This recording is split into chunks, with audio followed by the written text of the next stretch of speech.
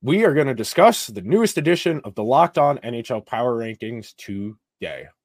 You're Locked On NHL, your daily podcast on the National Hockey League. Part of the Locked On Podcast Network, your team every day.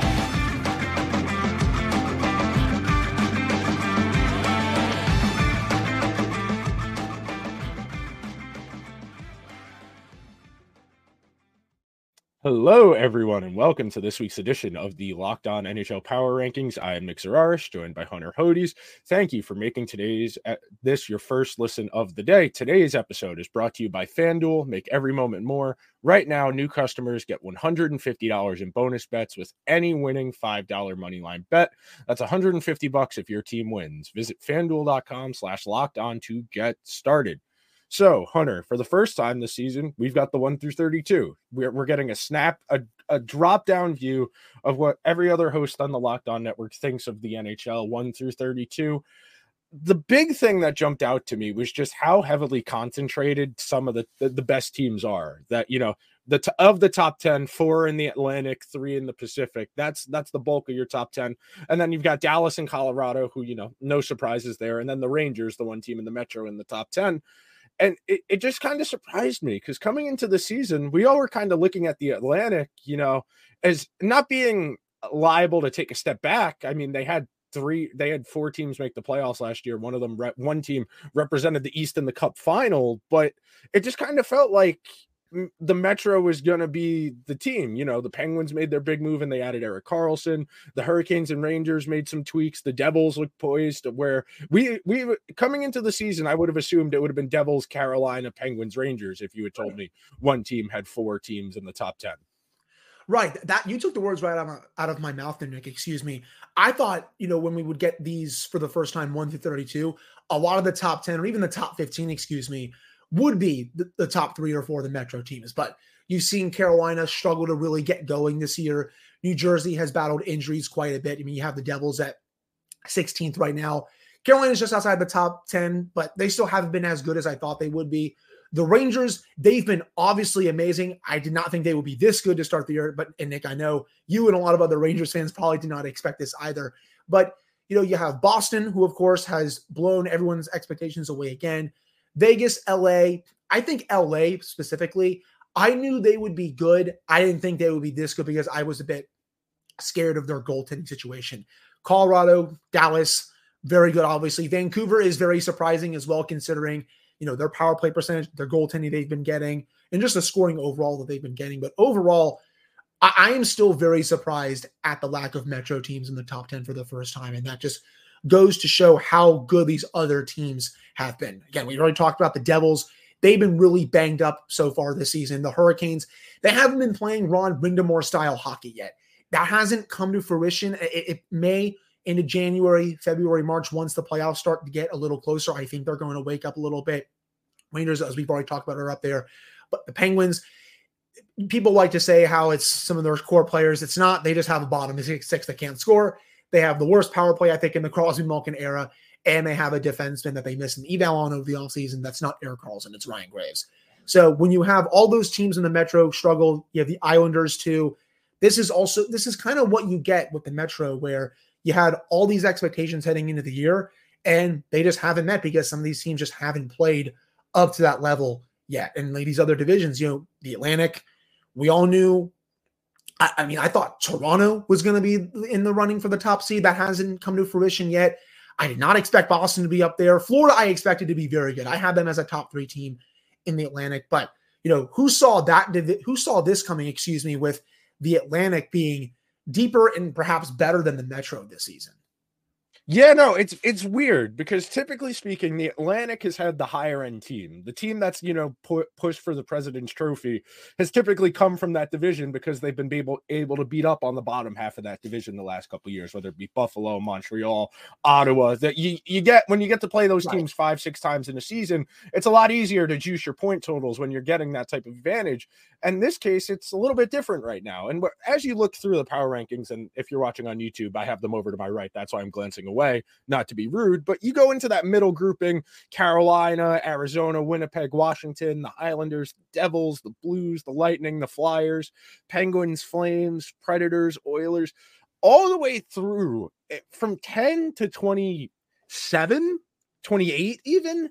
We're not that far apart when you go and look at the actual standings points. Like, There's a lot of parity in there, I think, for this.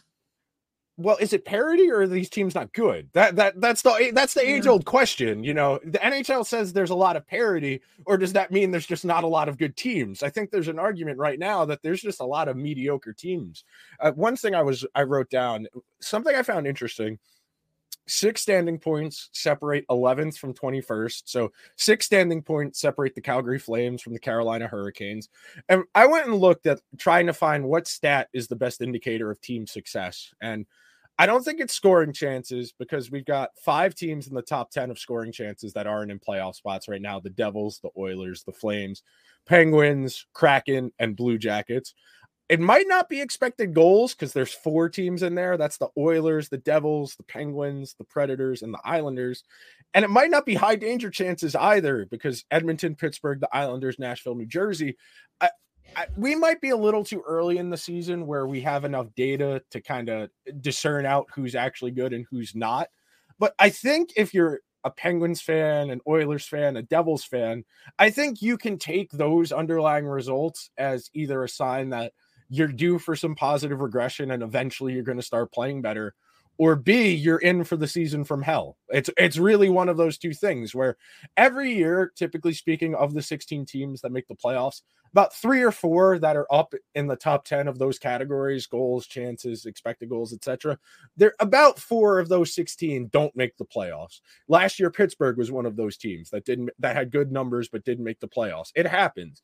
But generally speaking, if you're in that top 12 to 10 of those statistical categories, more likely than not, you're a playoff team. So that's typically how I'm gauging the teams that are struggling right now. The teams like Pittsburgh, the Devils, that they clearly have talent, but something is not clicking for them all around. And it's funny you say that, Nick, because the same thing is happening right now with the Penguins. They're just a mediocre team that, yeah, you said it, they are top 5, top 10 in expected goals, actual goals, high danger chances, scoring chances, shot attempts, all that good stuff. And I will even put goaltending in there right now. If you look at their all situation save percentage, they have a 917 all situation save percentage from Tristan Jarry and Alex Nedeljkovic.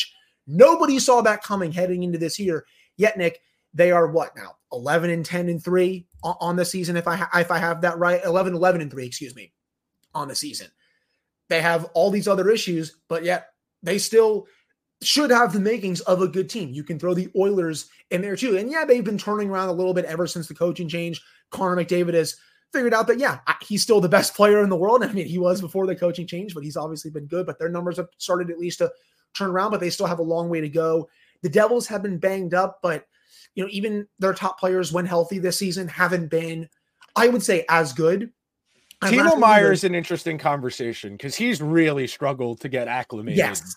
And because he was good last year down the stretch run for them.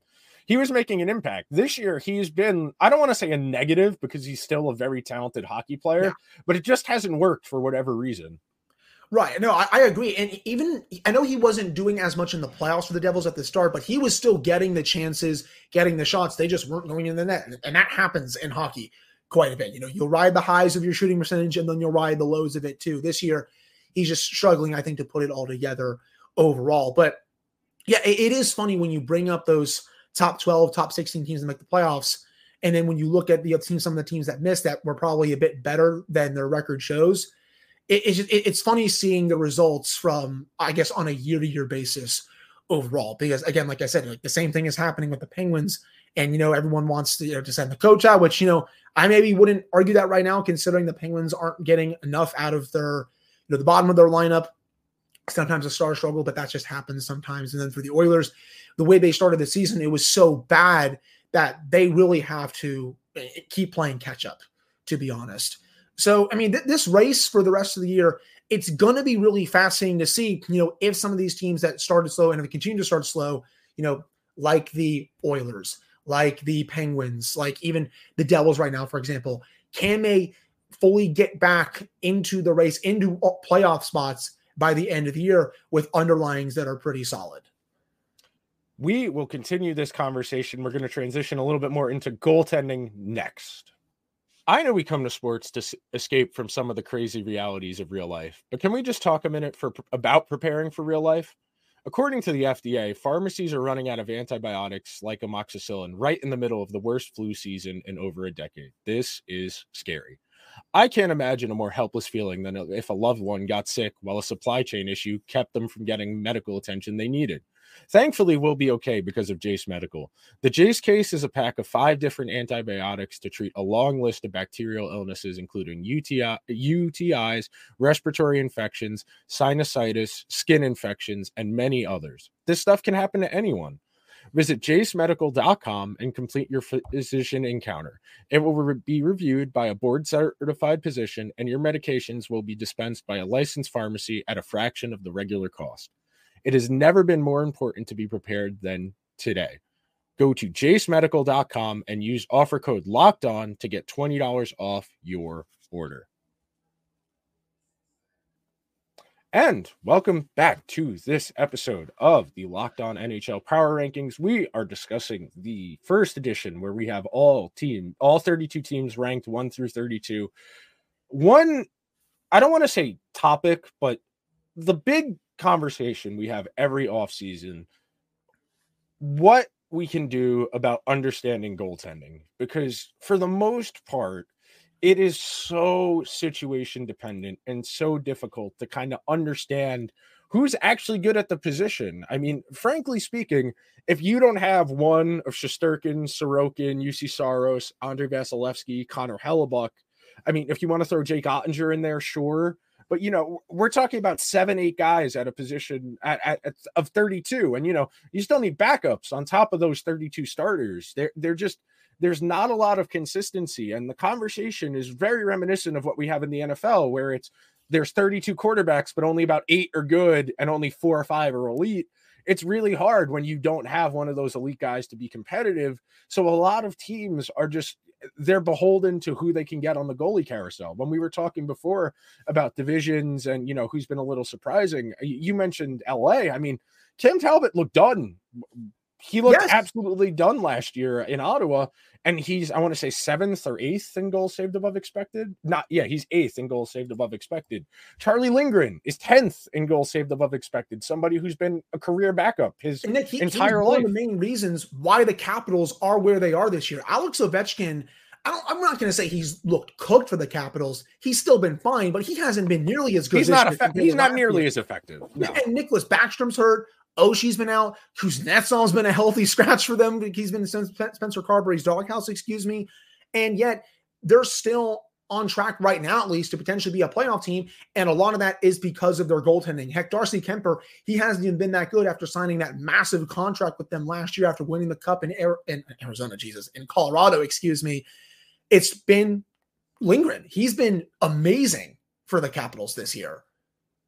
Oh, absolutely. And this brings me to some of the things I pulled. So we talk about how the NHL is becoming more offensive centric. Well, the numbers support that as well. So right now, the league average save percentage is .899.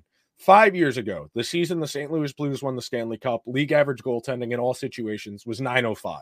So that tells you that 0.006 does not sound like a significant change. But when we're talking about hundreds of goals over the course of an entire season, that percentage is 40, 50, 60 goals over the course of an entire season. So that is significantly more. You're going to ask me, where's that offense coming from? Teams are getting about half of more power plays per game. Right now, teams are getting 3.3 power plays per game. 5 years ago, it was 2.9. Again, that doesn't sound like a big change. Half of a power play over the course of 5 years. That's probably one more power play every other game that teams are getting on average. So one more power play opportunity, and power play conversion rate is up as well, about 1%. So all of that tells you All of that tells you the environment is more conducive to offense, that it is going to be harder than ever to get just average goaltending, and that the standard of what average goaltending is going to decrease. I know we talked about this last week, that when you and I first started doing hockey content, that PDO was 91%, 910 save percentage, 9% shooting. Now it's 9%, excuse me. Now it's 90% save percentage, 10% shooting. We have seen about a 1% change over the course of the last 10 years. And that just goes to show you that the game is trending towards offense because the teams are getting more power plays opportunities. The average NHL player is better, frankly, than they were 10 years ago.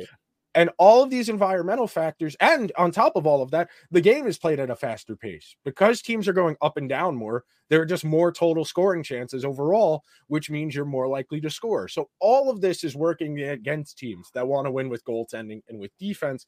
And it's why it's so hard to get consistent goaltending, on top of, the fact that it's so situational dependent. I mean, I've always been a firm believer that, especially for the team I cover, the Penguins, and a lot of contending teams out there, I feel like all you really need is at least just average goaltending, and you can go pretty far if you have a good team around that goalie, whether you're strong at forward, you have a deep defensive group. That's really, I think, all you need. Now, could you obviously want a Vezina caliber goaltender? Absolutely. I would love to have one of those, but they're so few and far between that they're hard to get them, which is why outside, I think, of paying, 5, 6, 7 guys league wide, I wouldn't give another goalie a big contract. That's why I was against, for example, the Tristan Jarry contract for the Penguins this offseason. They gave him 5 years, almost $5.5 million. That's too much for someone who has had, good results at times, but a lot of just middling results. Now, this year, he has mostly been good, sprinkled in with a few starts, but I still don't really like the contract overall because it's for a long time and it's for a lot of money, and that can go down at any time just because this position is so, let's say it's voodoo. That's what it is. I feel like goaltending is voodoo in this league. And it's the same argument I kind of made with Darcy Kemper when the Capitals signed him, because he was fine for Colorado, but was he worth, $5 million for 5 years? Probably not, but that's what winning a Stanley Cup can get you, I think, in this league. When you look at the NHL now compared to 10, 12 years ago, there's a lot more skill. There has never been more talent in the league than there is right now, I think, in my opinion, with the amount of star players that are in the league, with the amount of really good depth players that are in the league compared to a decade ago, even 2013, there's a lot more skill in the league right now. And you're seeing why with the increase in offense.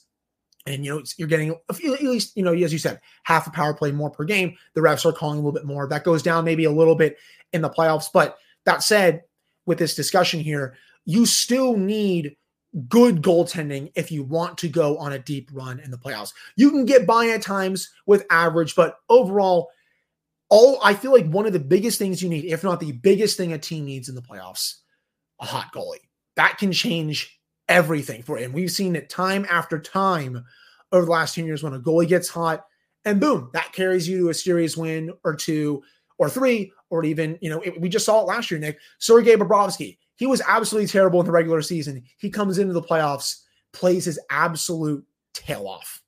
But you also have some of the other great goalies.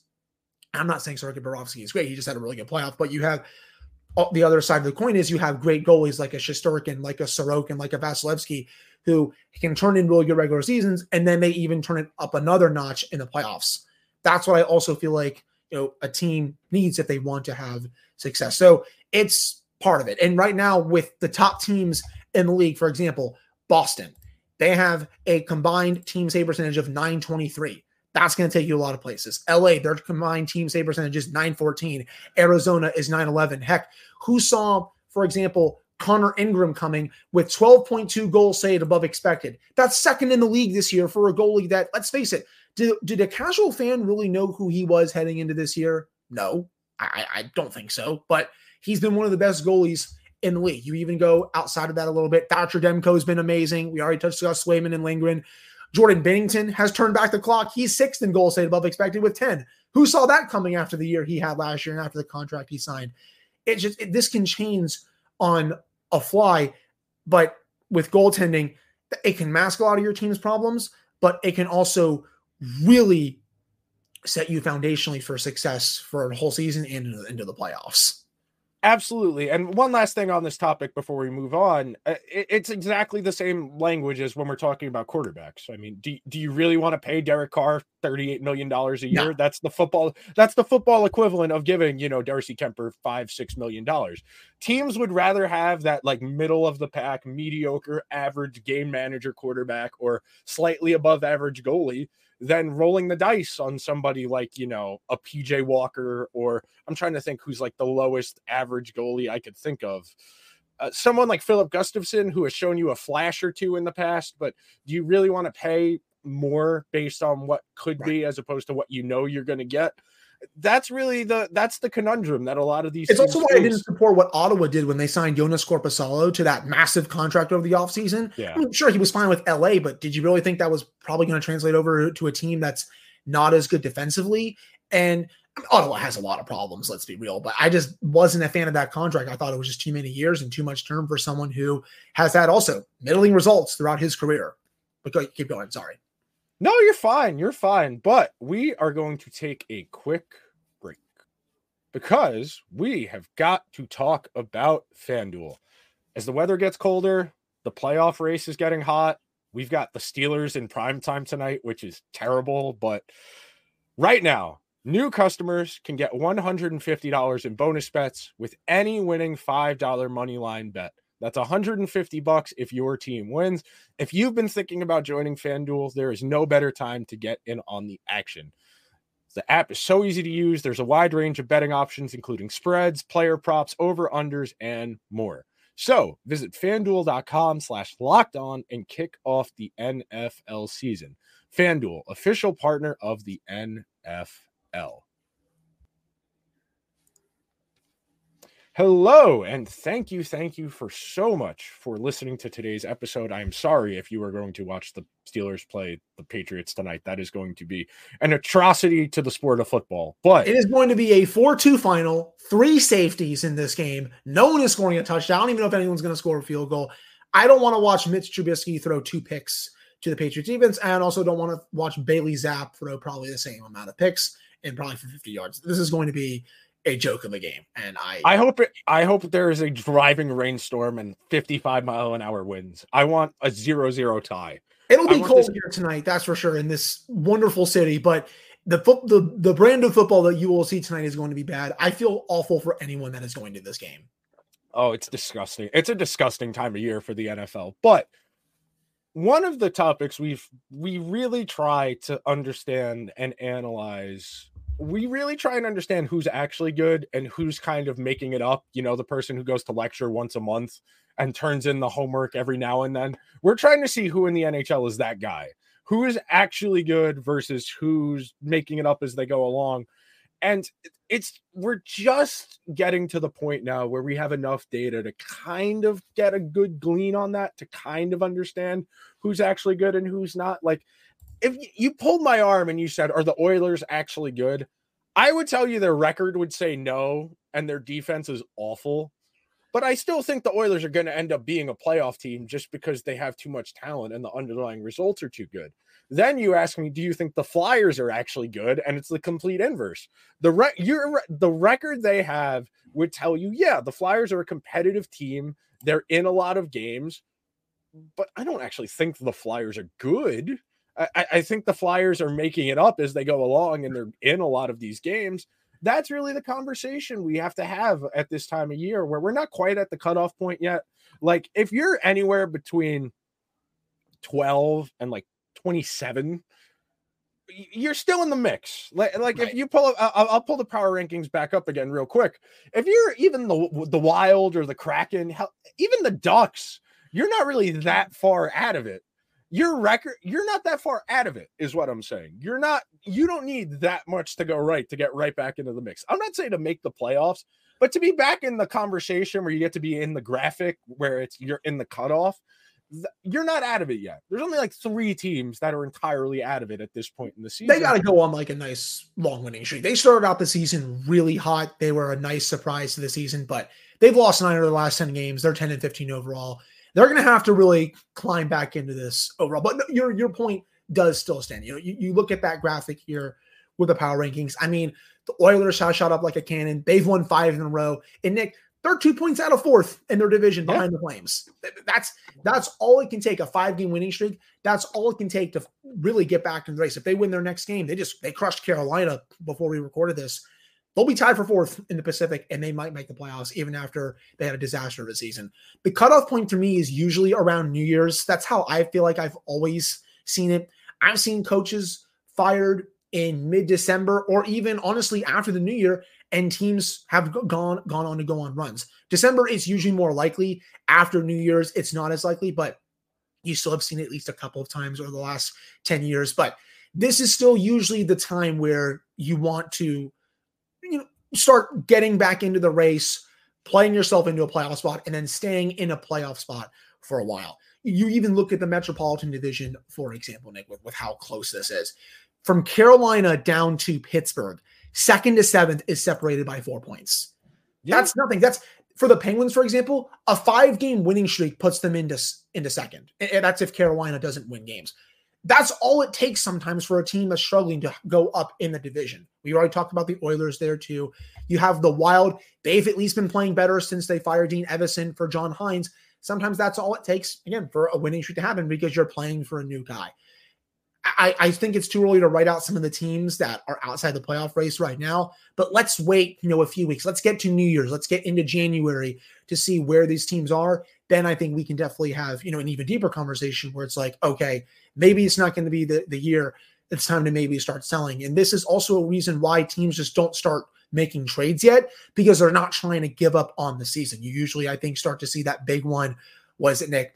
January, February. Obviously, you see a lot of action in March because that's when the deadline usually is every year. But teams that know they're out of it, sometimes you see a trade by January or February. I mean, that's when we saw the big Bo Horvat trade last year with the Vancouver Canucks. We're like, okay, we're probably not going to be doing anything this year, even though they hired Rick Tocchet.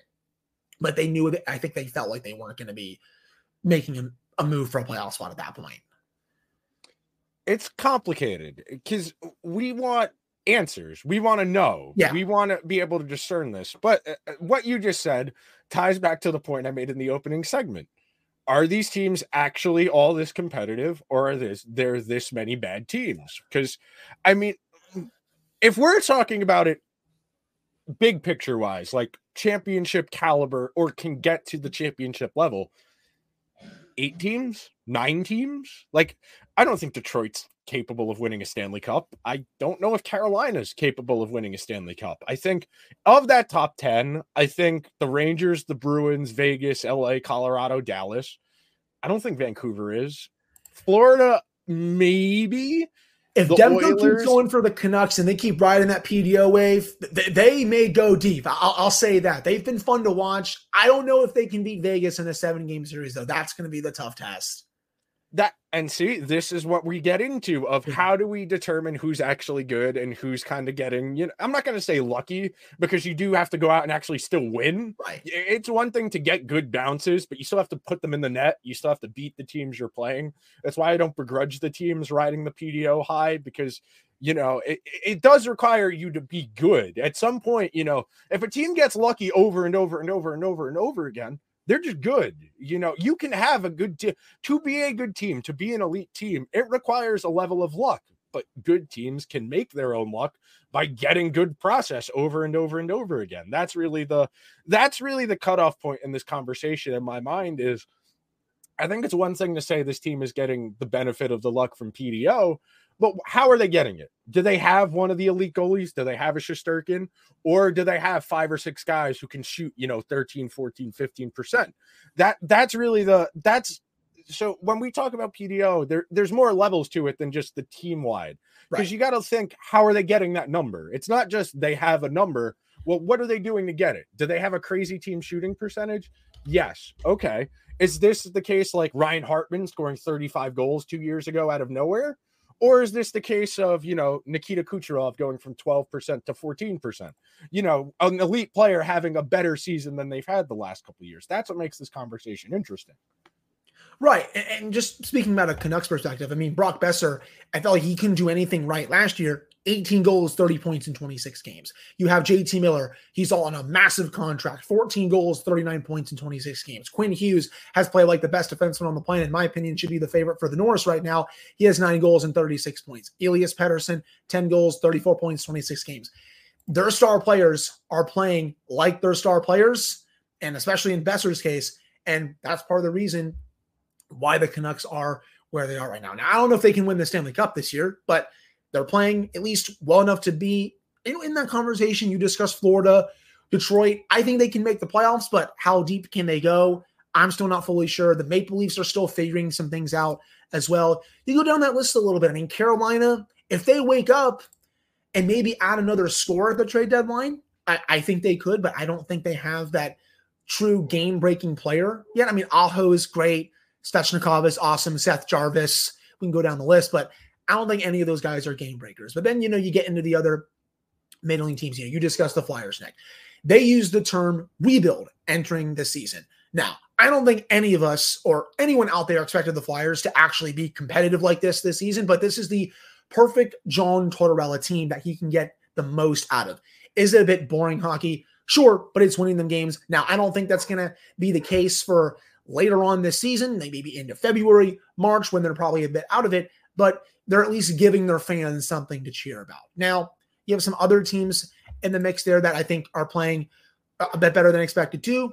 Arizona, they could make the playoffs this year. I mean, they've getting great goaltending. Their star players are playing well, and their depth players are playing good too. It's actually nice seeing Arizona be competitive for once, honestly, just because we all know what that franchise has gone through for quite a long time. We've already discussed Washington, Winnipeg, they're getting results. I don't think that's been talked about enough because I wasn't really high on Winnipeg heading this year, but I don't think they're a cup contender or anything. I think they can maybe win around, but in terms of teams that I think can win the cup and are, I guess, favorites, Rangers, the Bruins, Vegas for back-to-back, Colorado, Dallas, LA, and I would probably put Florida in there too. If they can get the goaltending they got last year, and if Kachuk can play like Superman, plus they get contributions from obviously Barkov and all those guys, I think they can make another run to the cup as well. But I would put those 7 to 8 teams as my favorites right now. Everyone else, we'll have to see, I think, as the season goes on. And that'll do it for this week's edition of the Locked On NHL Power Rankings. Make sure you are subscribed wherever you get your podcasts or over on YouTube. We will talk to you guys next week. See you guys then.